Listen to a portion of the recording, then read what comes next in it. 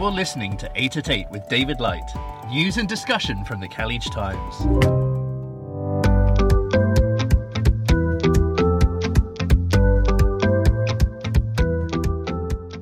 Hello you. On today's programme, stray cats are getting fed in Abu Dhabi. There's even more development in Hatta. And here's where you can find an open day for jobs. Let's start the show!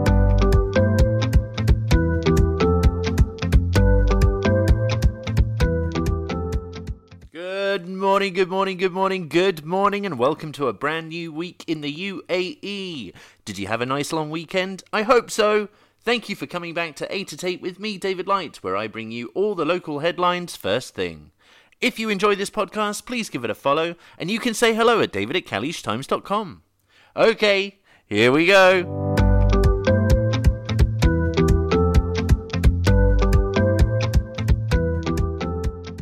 Right, let's start with the COVID numbers. Today in the UAE we have just 84 new cases of coronavirus and 119 recoveries. Stay safe, stay vigilant. In other COVID-related news, the UAE has administered 12,376 doses of the vaccine in the past 24 hours. The country's Ministry of Health and Prevention said the total doses administered now stands at 20.8 million. This takes the rate of doses to 211.18 per 100 people. Also, Vietnam plans to reopen the resort island of Phu Quoc to vaccinated foreign tourists in late November, authorities said, as the country looks to reboot its tourism industry after almost 2 years of closure. For all the latest coronavirus news, head to khaleejtimes.com.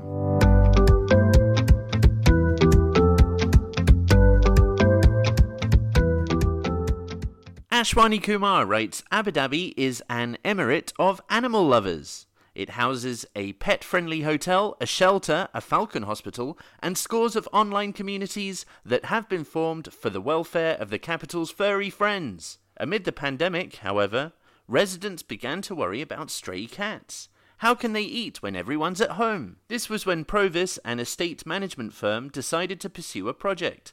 Put up feeding stations for cats. A pilot scheme that started at the Gate and Arc Towers on Reem Island has been highly successful, and more communities are now planned. Residents, many of whom love cats, are happy to see their feline friends are enjoying a steady supply of food and water. Currently, the feeding stations can be found at Gate and Arc Towers, Ansam, The Bridges, and Al Ghadir. Expect one in your area soon.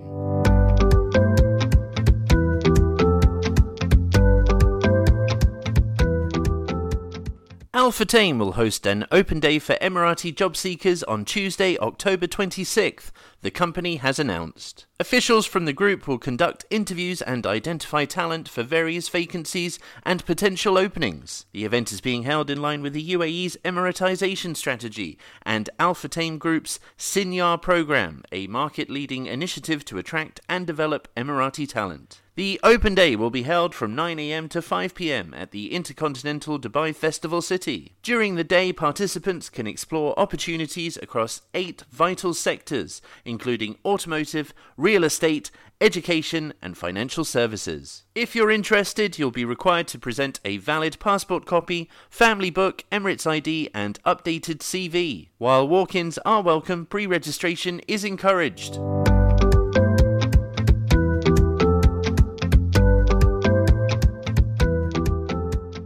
The ruler of Dubai yesterday announced the latest launch of a comprehensive development plan in Hatta. His Highness Sheikh Mohammed bin Rashid Al Maktoum, Vice President and Prime Minister of the UAE and ruler of Dubai, took to Twitter to share the news as well as a video of the latest plans. A new beach, lake, transportation system for the mountain slopes, hotel facilities, bicycle paths that stretch along an area of 120 kilometers, and the longest mountain trail in the country are among the projects announced. Sheikh Mohammed also said that a permanent committee had been appointed to oversee the development of Hatta. The goal, he added, is to build an integrated economic model that can benefit the people of the area. In a statement to Emirates news agency WAM, the Dubai ruler said Hatta represents a unique tourist destination for families in the United Arab Emirates.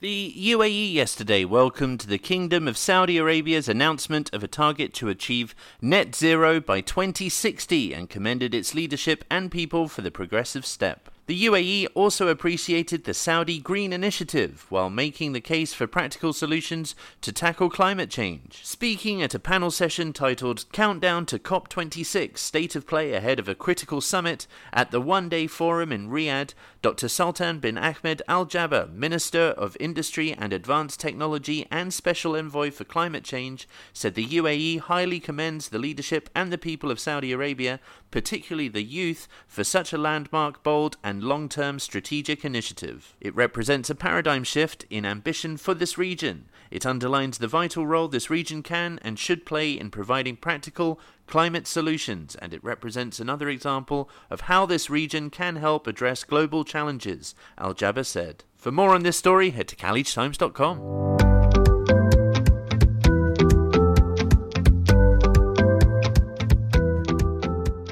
The UAE's recent election to the UN's Human Rights Council for the third time reflects the country's, quote, increasing international presence, the Vice President of the European Commission for Promoting Our European Way of Life said. In an exclusive statement to WAM, Margaritis Shinaz described the UAE as, quote, a pole of power, influence and inspiration. Shinaz was in the UAE to attend the events and activities of the European Union on a day at Expo 2020 Dubai. The outcome of the UN HRC vote is the culmination of the UAE's efforts to strengthen human rights and freedoms and is a testament to the importance the UAE places on human rights and in achieving sustainable development at both a regional and international level, he said. Among other responsibilities, Shinaz is entrusted with overseeing the integration of migrants and refugees. He believes that the international community will be able to continue to, quote, count on the UAE's contribution to the current Afghan refugee crisis.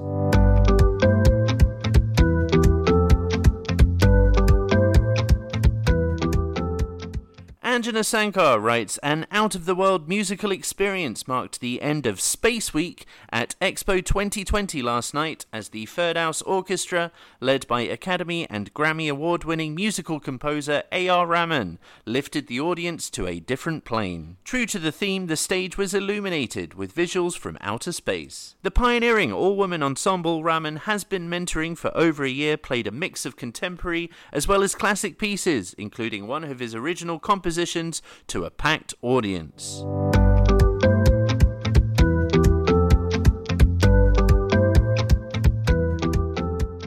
And in sports news, Rituraj Borkakoti writes, England fired a warning shot to their rivals with an emphatic 6-wicket win over the West Indies in their opening Super 12 game of the T20 World Cup at the Dubai International Cricket Stadium yesterday. A combination of top-class bowling from the reigning ODI World Champions and reckless batting from the defending T20 World Champions led to an embarrassing collapse as the West Indies were bowled out for 55. England did stutter, losing 4 wickets for 39, but Joe Butler remained calm to guide England home in 8.2 overs as Owen Morgan's team started their campaign in impressive fashion. And with that, thank you so much for listening. I'll see you tomorrow. Take care now.